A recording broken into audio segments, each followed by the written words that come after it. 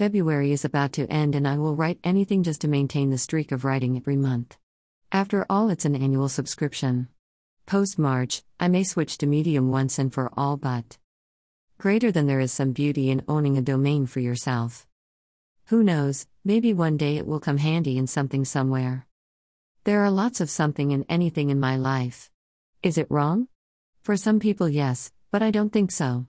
This keeps happening around me is when you don't have a plan laid out, you will go about experimenting in your life. Greater than uncertainty is the only certain thing in the universe. People don't experiment much in their life. Their life is pretty much governed by a fixed plan or a set of rules decided by society/parents/friends or whoever the people believes in. This is also called cult thinking or herd mentality. And when they decide to experiment, sometimes it is too late, but better late than never. Experiment is a long and unknown journey which may or may not give result early on, but there is a compounding effect of your experiences which will help you in leading a meaningful life in the longer run. So what are the things which have a compounding effect on your life? The books you read. The movies you watch. The songs you hear. The people you interact with, online and offline, the content you consume.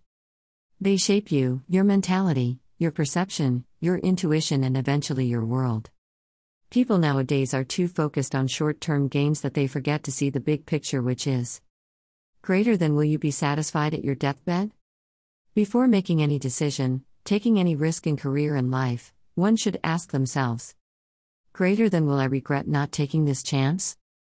These two simple questions are the cure to all the confusions of life and existence. Now on to other things in life. Birds of Prey soundtrack is lit. https://www.youtube.com/playlist. List equals Olak 5 we _ L9H. Filecleaf 1 GB3 of SWO 1 G6 QH4. We have our first look of Robert Pattinson as the Batman. He didn't disappoint. Getting the role of Batman in a live-action adaptation is a big thing in one's life. George Clooney may not agree though.